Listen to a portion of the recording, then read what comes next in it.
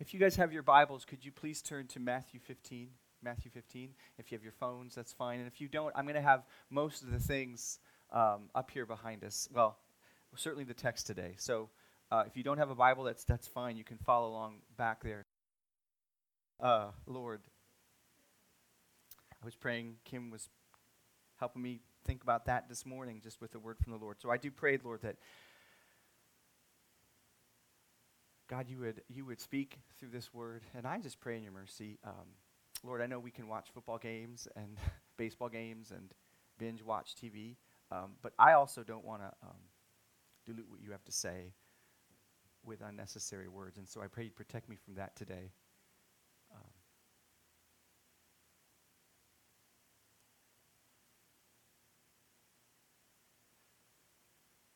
Father, we ask you to be who you are to us today, which is a good Father who delights in his children, who loves his sons and daughters.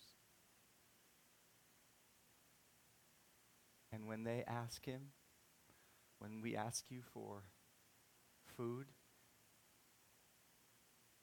for nourishment, you don't give us a rock or a snake. You give us good things. And the greatest of all things that you give us is the Holy Spirit of your Son, Jesus. And so I ask for all of us that we would feast on your Holy Spirit today. Protect us from just hearing words. Protect me from just saying words.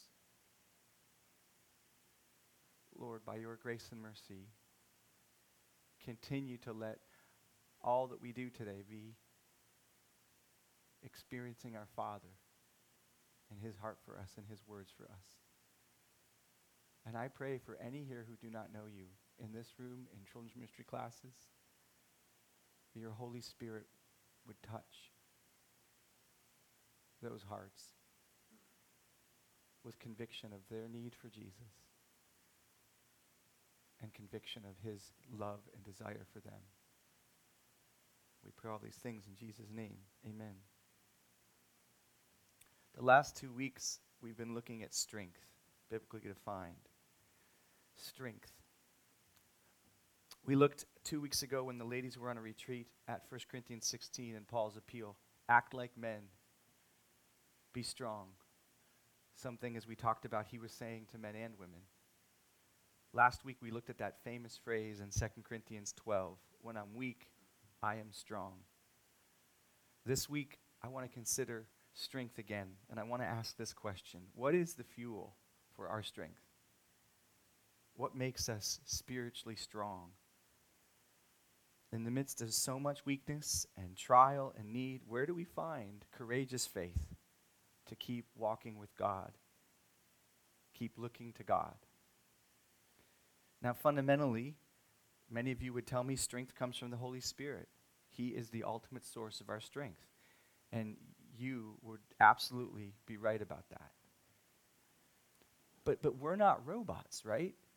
Like, the Spirit rarely just zaps us without working in our hearts and minds and reasoning with us. He didn't give us these glorious image of God hearts and minds that think hard and feel deeply and wrestle strenuously and desire passionately and fear anxiously, all so that he could just bypass that when it comes to himself. The Spirit uses our hearts. He uses truth that we cling to and believe in, and we're strengthened through that truth. That's called faith, real faith. And the Spirit works through faith. And if you said faith is the fuel for our strength, you would get 100% score on your answer sheet. I would give you a little star and a smiley face. But I want to go deeper. What kind of faith? Let's Google zoom in further and further and ask what kind of faith. What is it that particularly goes on in the hearts of the minds of people of God when they do not give up? What goes on in the hearts of God's people when they don't give in or settle or compromise, or when they do, what makes them get back up? What is the fuel for courageous, enduring, lasting spiritual strength? One crucial answer, my favorite answer right now, is found in our story today. And we'll read, starting in verse 21, we'll read through 28. And Jesus went away from there and withdrew to the district of Tyre and Sidon. And behold, a Canaanite woman from that region came out and was crying, "Have mercy on me, O Lord, Son of David. My daughter is severely oppressed by a demon." But he did not answer her a word. And his disciples came and begged him, saying, "Send her away, for she is crying out after us." He answered, "I was sent only to the lost sheep of the house of Israel." But she came and knelt before him, saying, "Lord, help me." And he answered, "It is not right to take the children's bread and throw it to the dogs." And she said, "Yes, Lord, for even the dogs eat the crumbs that fall from their master's table." Then Jesus answered her, "O woman, great is your faith. Be it done for you as you desire." And her daughter was healed instantly. A little background on this text.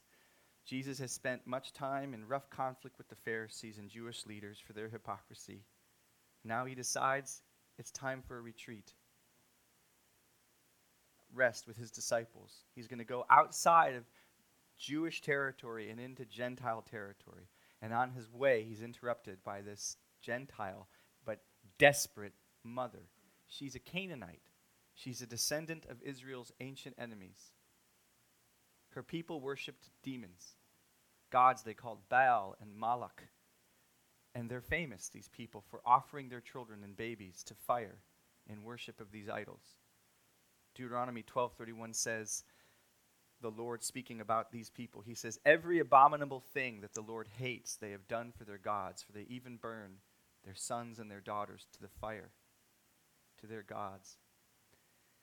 And now this mother comes to the real God, not offering her daughter to demons, but to seek his help for deliverance from them for her daughter. And who could imagine her pain and anguish? You moms and dads, to think about your child possessed,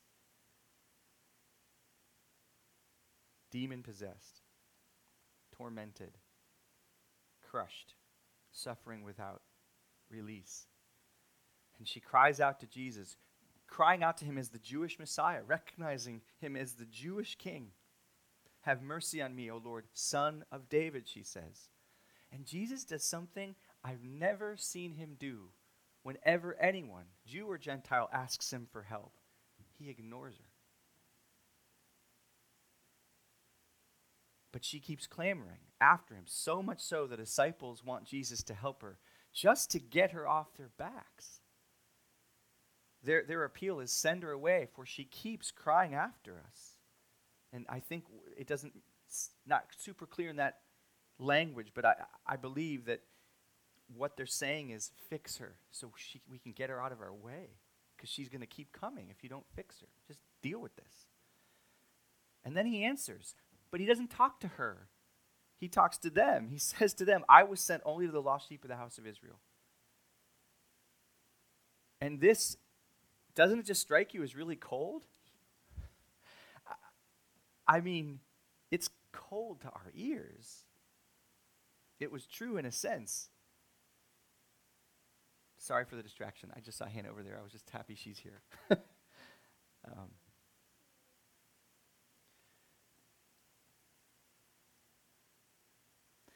As the Son of David is the one who fulfilled all the promises made to Israel concerning her eternal king, Israel was Jesus' primary and exclusive mission field, almost. There were some forays into Gentile territory, but his focus was Israel for the 3 years that he was here on earth physically. And so he was telling her the truth.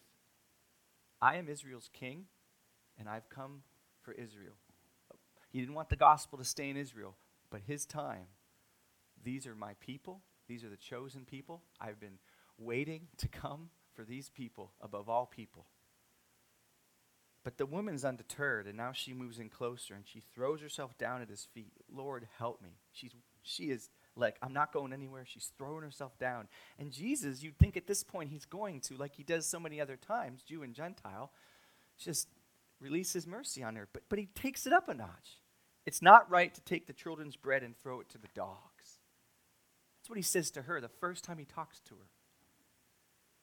First he ignores her, rejects her for her pagan race. Now he compares her to a dog. It might mean pet or it might mean beast. But it's bad. But she will not stop. And rather than contradict Jesus, she agrees with him. And then she adds, even the dogs get to eat the crumbs off their master's table. It's a knockout. It's a home run.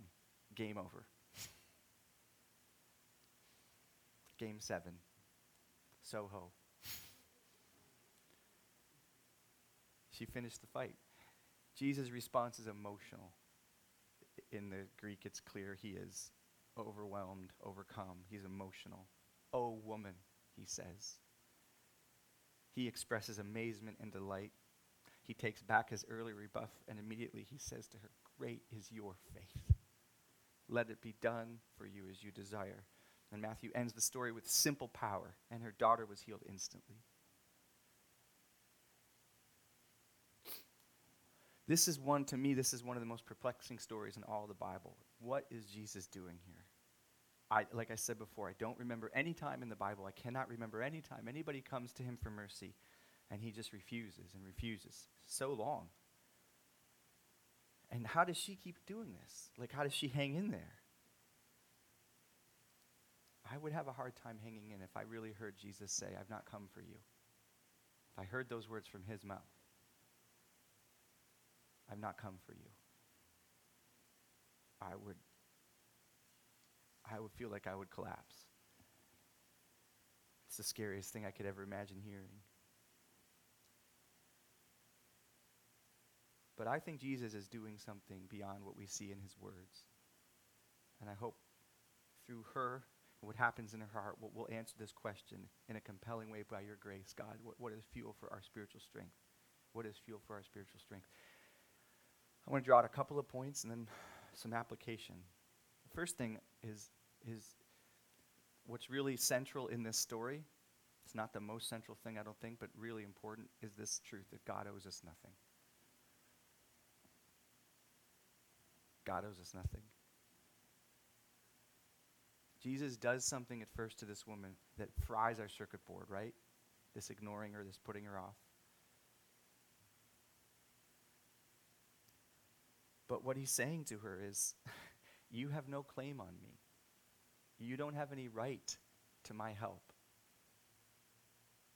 This is a truth echoed throughout the Bible, that it is solely God's right to give mercy to whomever he chooses it, and it is his right to withhold mercy from whoever he chooses, and no one can force his hand.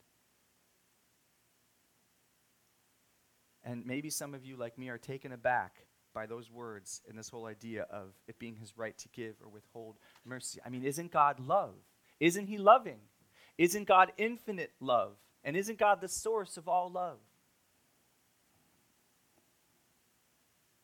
Yes, he absolutely is. But he is also holy and pure. And he is also jealously righteous and just and fair. And so God's calling us here to humble ourselves and recognize mercy for what it is. Mercy is, by its definition, not fair. It's undeserved. And to acknowledge that he does not owe us or this woman mercy. He only owes us, when we're talking about justice and what's deserved, God only owes us fairness. He only owes us justice. And what does the bar of God's justice say about us? What does it say throughout Scripture about humanity? What is the history of humanity and all that we've seen for thousands of years say about humanity? It says that we are in ourselves, apart from His mercy, we are guilty before His holiness. That's what the bar of justice says to us apart from Jesus. We have murdered our fellow man, maybe only with our hearts, in hatred and anger and despising and contempt. Man made in the image of God, to be loved and cherished. We've committed adultery, maybe only in our hearts.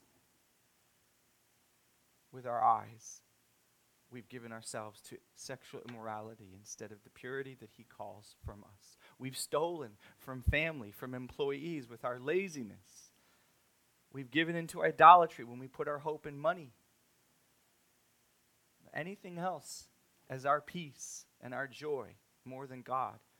We've judged and accused God when we've given into bitter grumbling and complaining. We've neglected Christ Himself when we've neglected poor brothers and sisters.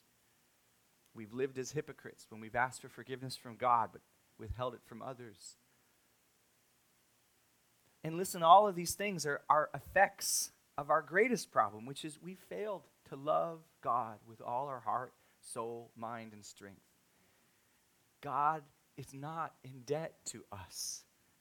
We are in debt to Him. And think about it this way, on the positive side, when we do, because we do, by His Spirit, please Him. We can, by His Spirit, do things that please His hearts. Do you know that? When we do that, though, He doesn't suddenly then become in our debt. Here's one of the most humbling things that comes out of Jesus' mouth in Luke 17.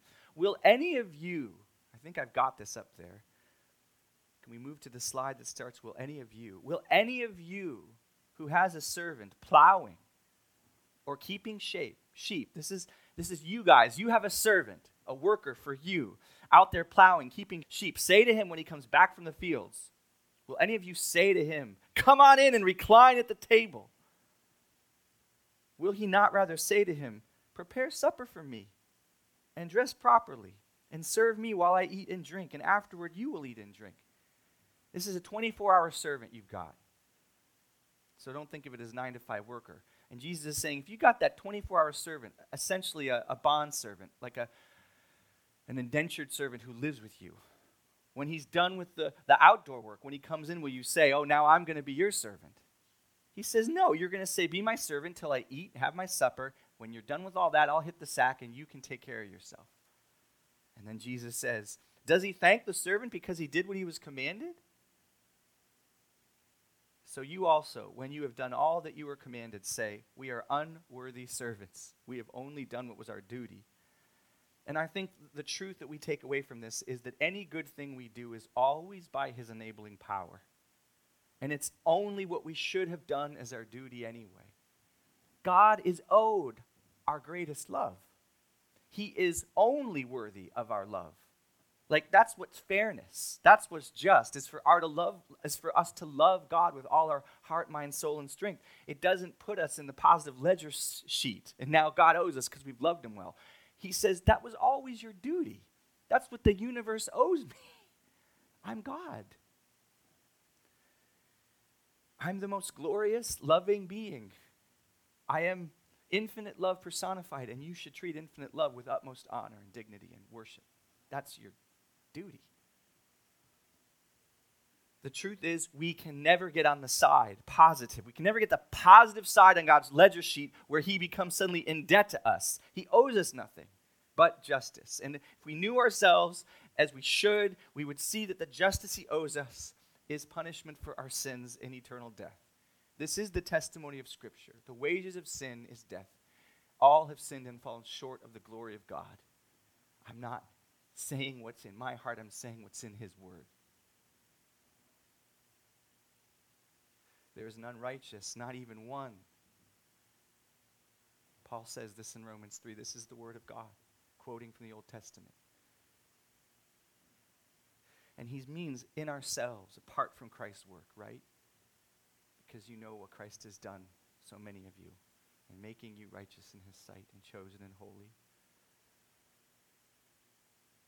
And so because of this, mercy and grace is not something we can demand, but it's his to choose, to give or not to give. And to this woman, he appears at first to say, in justice, in my justice, with regard to you, I have chosen to minister mercy to the people of Israel, and I have chosen not to minister to you, the Canaanites. And doesn't this offend our ears? And it does offend my ears, and it does offend your ears. And if it does because you have a wrong view of God. And I have a wrong view of God. We must let him be who he is. We must let him come to us as he is, not as we want to make him.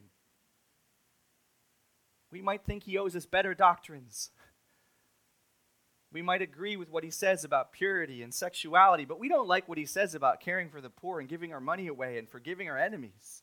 And that where our treasure is, there our heart will be also. That stings. That's ouchy stuff. But I'm a virgin still, and I'm not a homosexual, and so I'm good. I like all those things in the Bible about that.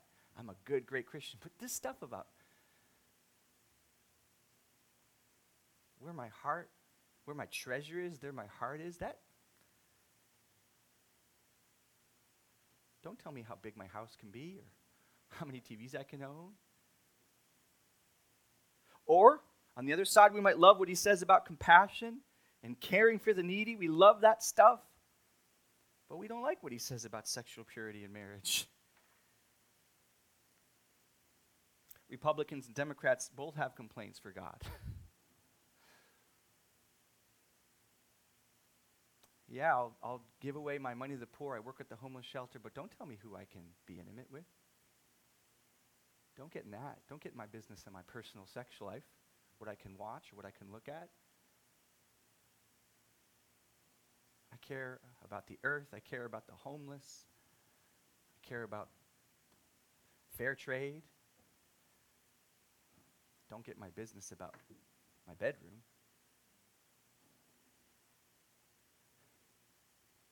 God doesn't owe us. He is who he is. He has a right to all of our lives. We don't have a right to tell him what to do. He is who he is. And that humbling truth is what you see in this woman.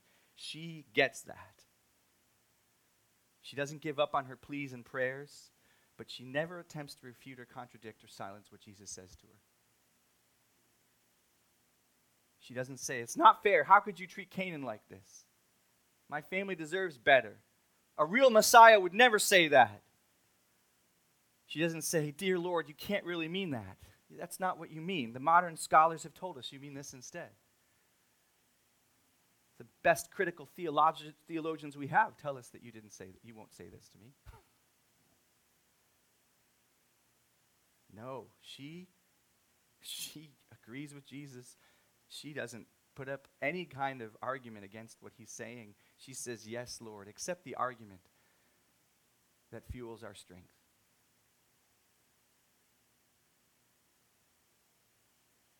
This brings us to our answer this morning, where the fuel for our strength comes from. We must put all our hope in God's good heart. We must put all our hope in God's good heart. Not our performance, not our failures, not give up on him because we're not good enough for him, not demand from him because we have a right to him and he owes us. No. He purifies this woman from all that stuff. And he says to her, woman, let it be about my good heart. Let it be about my generous heart. We must put all our hope in God's good heart. I can't think, as weird as this story is, as perplexing as this story is, I can't think of a more beautiful, hope-giving, and healing example to me than the Lord has left us in this woman.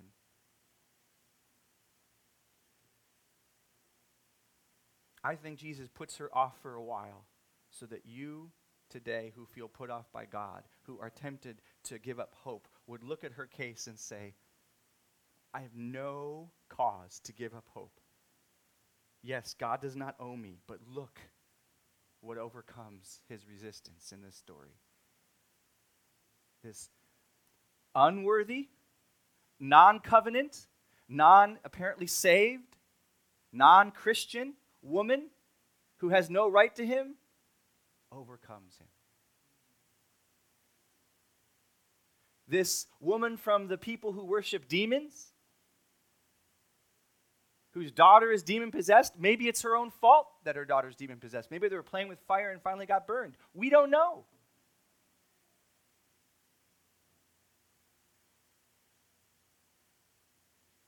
But she gets to the place where Jesus says to her, you have nothing in me. And she says, I have nothing in you. But you're good, and I'm not going away. And he says, you got it. You got it. I am good, and I'm so glad you did not go away. She conquered him through faith in him. Despite all the discouragement, even from Jesus' own lips, look how she conquers. She simply refused to give up on his good heart. She didn't say, look at my righteous deeds.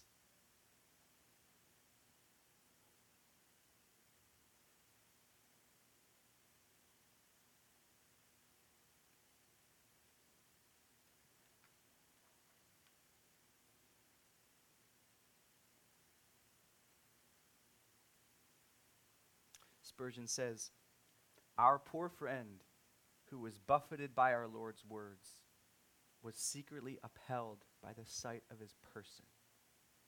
Our poor friend, this woman, who was buffeted, pushed away by our Lord's words, was secretly upheld by the sight of his person.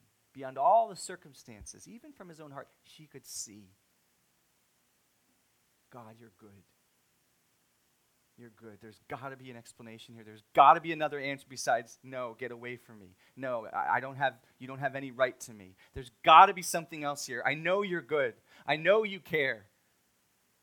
I know you didn't come just for the Jews. I know I don't have a right to you, but you're good. And you care. So I can't go away. And that's my answer to the question this morning. What is fuel for our strength? It's faith in God's good heart. And let's look closely again at verse 25. Let's look closely at some of the ways that this beguiling, winsome, smart lady dealt with Jesus. She comes and kneels before him saying, Lord, help me. He says it's not right to take the children's bread and throw it to the dogs. Now watch, she affirms this truth. Then she does this sneaky thing. For even, this is verse 27, even the dogs eat the crumbs that fall from their master's table. I like what Charles Spurgeon says again about this. He says, do not contradict a frowning truth of God. Do not contradict a frowning truth of God, but bring up a smiling one to meet it. Listen to that again and I'll explain it. Do not contradict a frowning truth of God, but bring up a smiling one to meet it. She's saying essentially, yes, Lord, it's true. I have no claim to your help. But isn't Psalm 145, 8 through 9 also true? Doesn't it say in there? I know it says in Romans 9, Jacob I loved and Esau I hated. It is mine to decide whom I will have mercy on. But doesn't it also say that you're gracious and merciful, slow to anger and abounding in steadfast love? Doesn't it say the Lord is good to all? Doesn't it say your mercy is over all you have made? She didn't dispute the hard truth of sovereignty and election, but she took a refuge in a promise for her. And she said, I'm camping out in this promise because that's also true. I remember being in college and being a new Christian and reading this crazy, for my eyes, this just so unsettling stuff in Romans 9, 10, 11. Jacob I loved, Esau I hated. I will have compassion, I will have compassion. Paul's saying, what if God has compassion and mercy on who he will, and he hardens who he will? It was just like, I felt like Satan was saying, maybe God's not going to choose you. And it sent me down this road of despair and discouragement, and I didn't know where to go. And the truth was, the book I was holding that was repelling me and freaking me out was the same place I needed to go. because I needed to find Psalm 145. I don't know what it means, Lord, that not everyone is saved and some people go to hell. I don't know what to do with all that. And it's true. I'm not going to argue with it. But I know this. You have mercy on all you have made. And you so loved the world. And that's the world. And so I got to hold them together. This is going to wreck me. It's true, but I can't survive on just this. So I got to survive over here also. She didn't dispute the hard truth. She found a promise to take refuge that was also true. And that's what we have to do. Maybe this morning you know you're displeasing God in some aspect of your life. You know his holiness. You know he says, whatever a man reaps, that will he sow. You invest in sin, you will reap death and bondage. And you know you've been sowing to your flesh. You're feeling the chains of some sin that's wrapping itself around your heart. And you're reaping more and more the loss of freedom, tentacles of addiction. It might be to your phone. It might be to the illicit images. It might be to just laziness. And I don't know what it is, but you can tell your heart's becoming harder and harder and colder and colder. And you know you reap what you sow. But friend, your faith cannot survive alone on the diet of you reap what you sow. You will starve to death. If your only diet is you reap what you sow, you need that hard truth. Yes, you need it. You need it to warn you this morning. But that truth on its own cannot free you. It can only kill you. And so you must deny that truth. You must not deny that truth, but you must flee somewhere else. You must flee to Hebrews 4, where Jesus says, I am a high priest who sympathizes with your weaknesses. I know how hard this is for you. And I care about that. And where he says, in every respect, I have been tempted just like you, but I never sinned. I know how to get you out of this. And he says then, let us then with confidence, you put your confidence in me, not in you. Yes, you're a mess. I'm not a mess. So put your confidence in me and come to my throne of grace so that I can give you mercy and grace to find and help in time of need. Because I give that to people who put their hope in me and not despair only in themselves. So we face the stern truth that sobers us. We don't deny it, but we learn to let us drive us to a truth, another truth that gives us hope. Scripture does this often. The Lord says to Peter, Satan wants to sift you as wheat. He wants to damn you eternally. And that scares me. What a sobering truth that Satan's out there asking maybe God about me to take me out so that one day I give up on Jesus and I show myself to be a false believer. But in the very next breath, Jesus says, I have prayed for you, Peter, that your faith will not fail. What an overcoming hope that Jesus keeps us by his prayers. And we can say to Jesus, keep me by your prayer. And we can trust that he will do that. We hear Paul warning us, let anyone who thinks he stands take heed lest he fall. You think you're having a great week with God, watch out. Let's be sobered by that, but we dare not stop there. We must hear Paul go on and say, but God's faithful. Whatever temptation is going to come into your life, he doesn't want you to live a life of fear, always looking over your shoulder, always wondering when you're going to blow up and be destroyed. No, whatever temptation comes into your life, be sober, it's coming, but he is faithful. He will provide a way out of it if you will look at him and look to him. He will, so that you can endure it. He knows what you can't bear. He'll provide the way of escape big enough for you.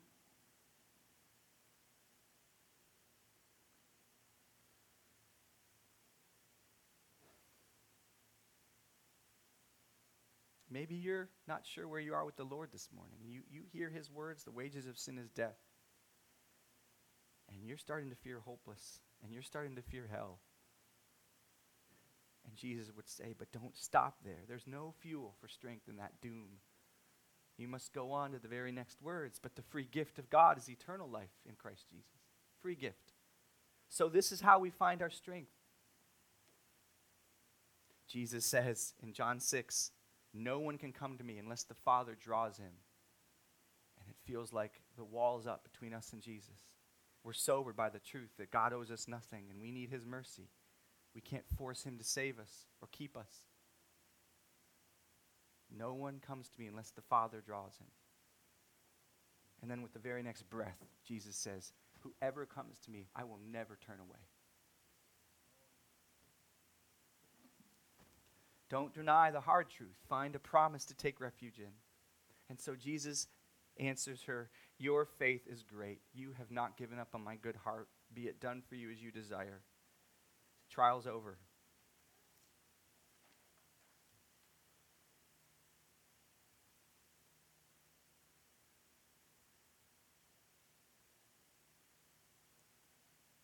Think about the people you love who are locked up, who are in prisons of sin or despair, unbelief. Maybe some of them are your own kids. And you want all this good for those people, these friends, these loved ones.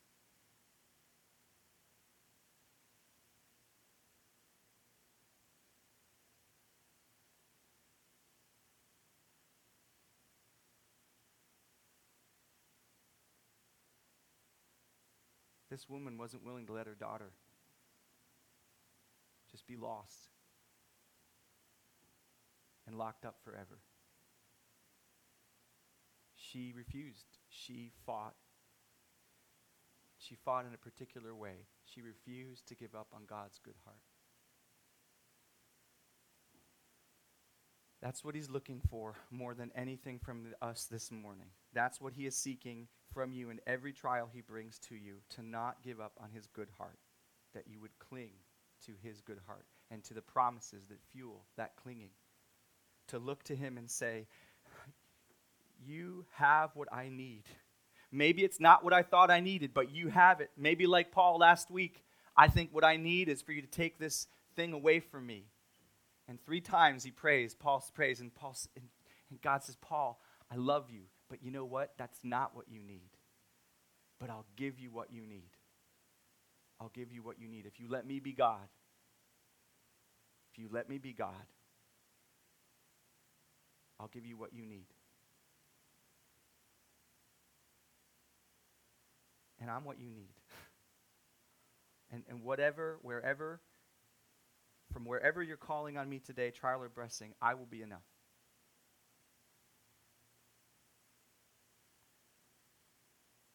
Don't give up on my good heart. Do you want to last in the fight for your soul?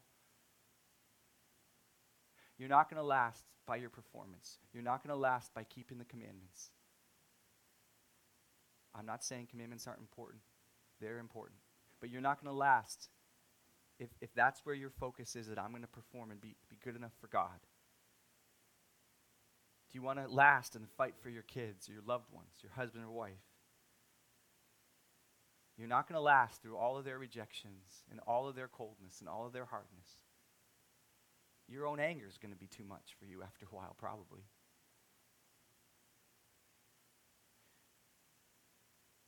You're going to last by accepting God as he is, the God who owes you nothing, but refusing to give up on his good heart. Refusing to give up on his good heart. So that's what he's wanting you to do and me to do this morning, to not give up on his good heart.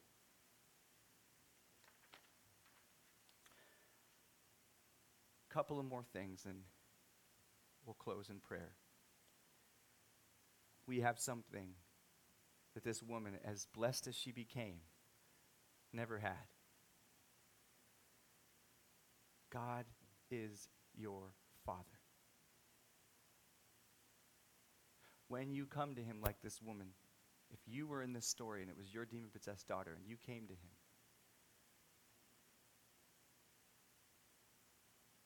he is bound to you. Through a covenant of his own blood, he is bound to you because you are his child now and he is your Father. And he wouldn't say to you, I have come only for the lost sheep of Israel.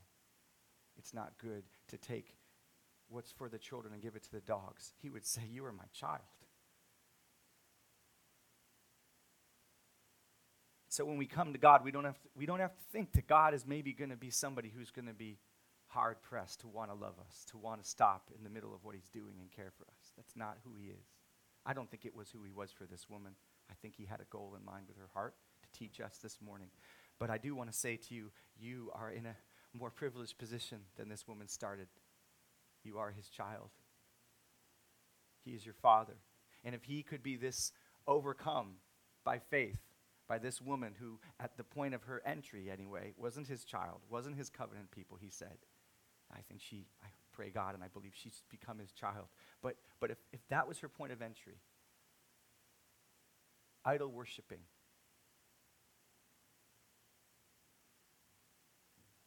not God's people, if that was her point of entry, and he said, I won't say no to you. If you keep holding on to my good heart, I won't turn you away. What's your point of entry? As his little boy, as his little girl.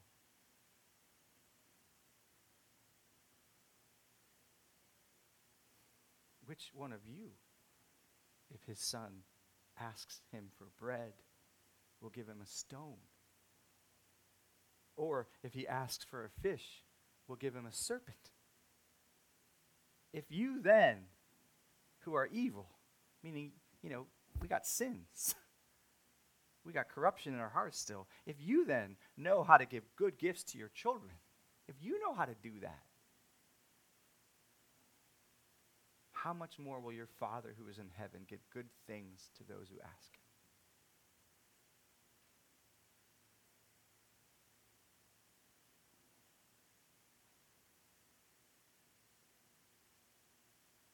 You're his son, you're his daughter. That was so much of what I feel like was at the core of what Ryan and Holly were bringing us earlier today. It's a burden on Jared's heart too. You're his son, you're his daughter. John Owen has these words for us. Let us then see the Father as full of love. Do not see the Father as one who is angry, but as one who is most kind and gentle. Let us see the Father as one who from eternity has always had kind thoughts towards us. It is a complete misunderstanding of the Father that makes us want to run away and hide from him.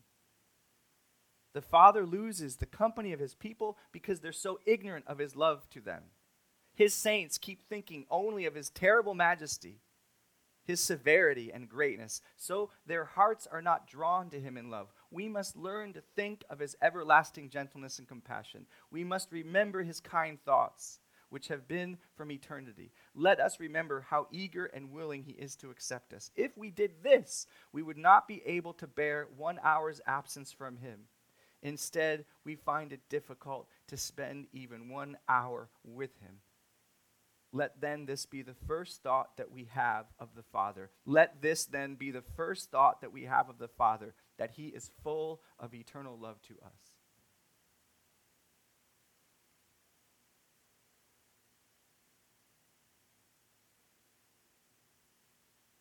Now, if that doesn't come easy for you, you might need to do what I need to do.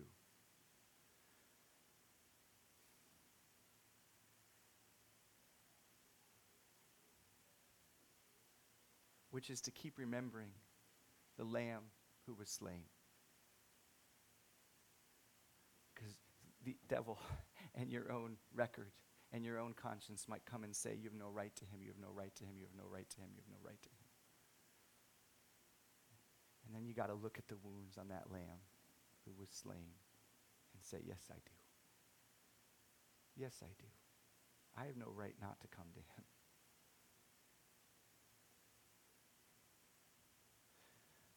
I said before, he owes us nothing. In that sense that I meant it, it's true. But in another sense, through Jesus Christ, he has chosen to bind his heart to our hearts forever. And through his own commitment and his own oath, he has sworn to never leave you or forsake you. And he has staked his own son's blood on that promise.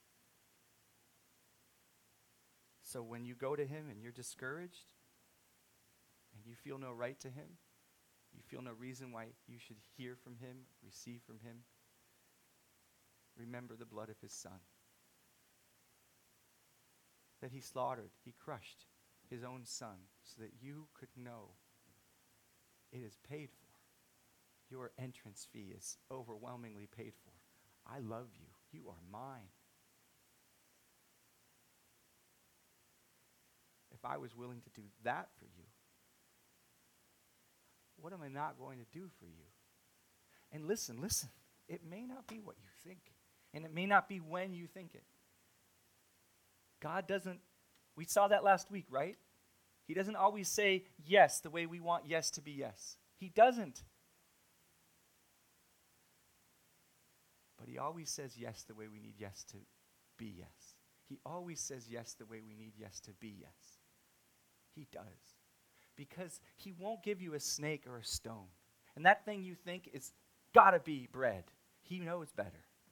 And he might say, that's a stone. If the outcome for you is knowing me better and loving me more deeply and glorifying me more, which is going to be more joyful eternally for you than anything, then I might not be able to give you that thing you want. I might have to give you what feels like a stone.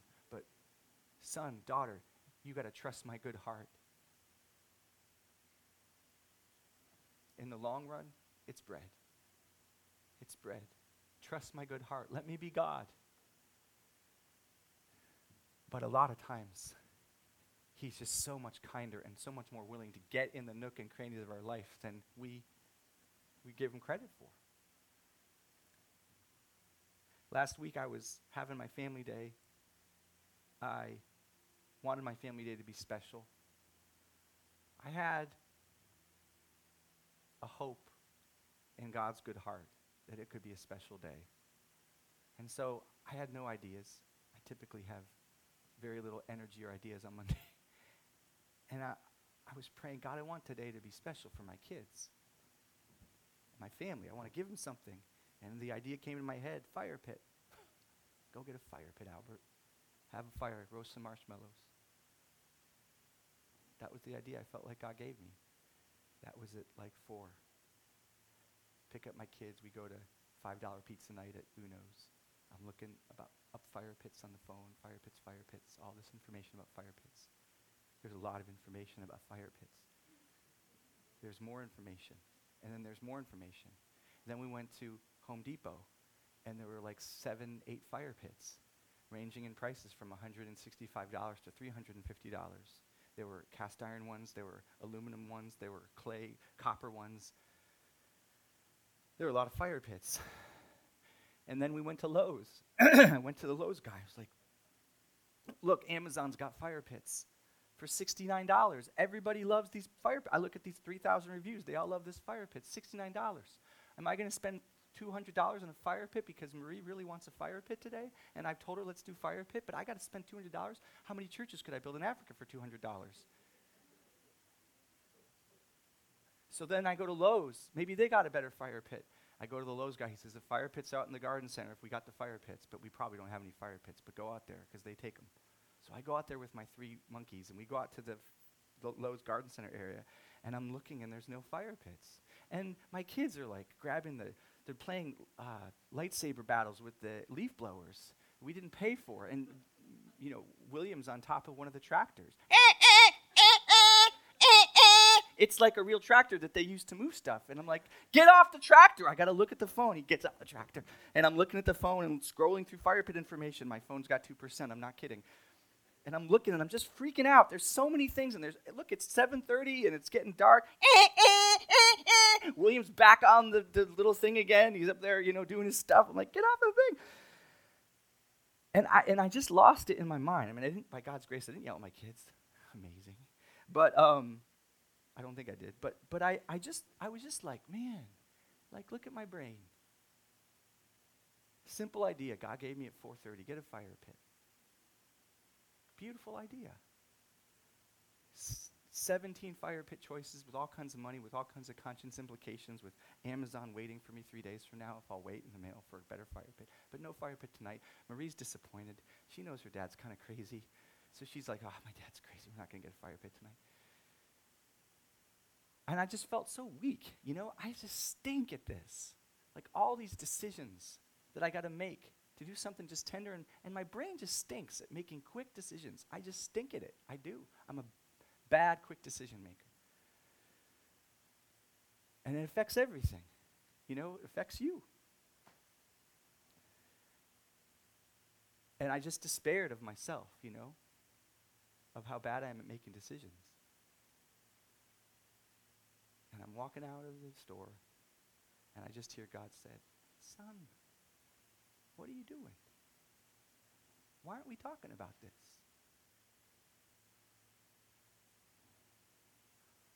Don't you know who I am? You preach to these people about grace and mercy to help us in our time of need. What are you doing right now? You just told them that in my weakness, in your weakness, I'm strong. What are you doing? So I was like, oh yeah. Okay. Throne of grace and mercy. Blood of Jesus. Door no one can shut. Access to God's throne. Won by the blood of the Lamb. I am coming. God, I don't know what to do. Maybe I need strength to wait 3 days. To look at Marie and just say, honey, we just got to wait. Don't always get what we want when we want it. Great lesson for Marie. Great lesson for me. But I don't know what he wants. I don't know what he's got up his sleeve. I don't know what it is, but I know I need help. And I know that I'm not pleasing him, despairing of myself and magnifying, giving worship to my weaknesses and living in sorrow simply because of my weaknesses. It's not the end. That's not what he wants. Despising myself and self-hate because of my weaknesses that are real, but it's not what he wants. So, what do we got, God? You got an answer here, right? Amen. In Jesus' name, amen. I open my eyes. I kid you not. I'm literally, I need to be careful. We'll go to the tape in heaven. But I feel like what happened was I walked out of the garden center, and I walked into the area where they had stuff, like inside the garden. And I opened my eyes, and there were fire pits right in front of me. That shouldn't have been there. It's been stocked in the wrong aisle, not where the guy told me. I opened my eyes, and there were fire pits. And this fire pit said $69. And it looked like the exact fire pit I saw on Amazon that I was sure I was supposed to get so for the churches in Africa could be built. With the $200, I'll save it. And it was right there, and I just had to laugh. Like, it was just right there. You know, we got the fire pit, $70. Some wood, some marshmallows. We stayed up till like 2 a.m., but we had fire pit night with marshmallows. I mean, it wasn't 2, but they had a blast. It was just awesome. And we had some quiet time out there. We prayed together and thank God for everything. It was just the sweetest day, sweetest night.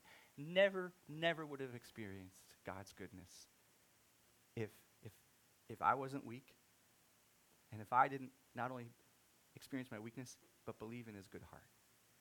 That he's willing to get in to the dumbest nooks and crannies and care about my little family day and a fire pit at Lowe's. I mean, he cares, guys. He cares. He cares about it all.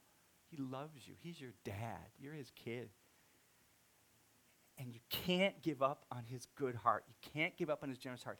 Because I promise you, you will miss out on things that he has for you. You will miss them. You may still go to heaven, but you will miss out on all kinds of stuff in your life that he wants to do for you if you give up on his good, generous heart. You won't see it. You won't. But he's good. He has a generous heart. And so you know what? You will. You will, by God's grace, be convicted a little bit by this woman and her refusal to give up, and you'll walk out of here more inclined to hope on his goodness heart. And even today, I pray, you will see the goodness of God in the land of the living in some way you didn't expect him to, because of his word that never returns void. Amen? All right, well, let's go to him right now and pray. Lord, you are good. You are good. You are our Father. Your heart is good. We fail, and you are good. We please you, and you are good. We have a great week with you, and you are generous to us and kind. We have a bad week with you, and you are generous to us and kind. You don't change. And so, Lord, help us to more and more in our lives hang our hats on your goodness, not on who we are and what we can bring to the table, but on you and your goodness through Jesus Christ. In his name we pray. Amen.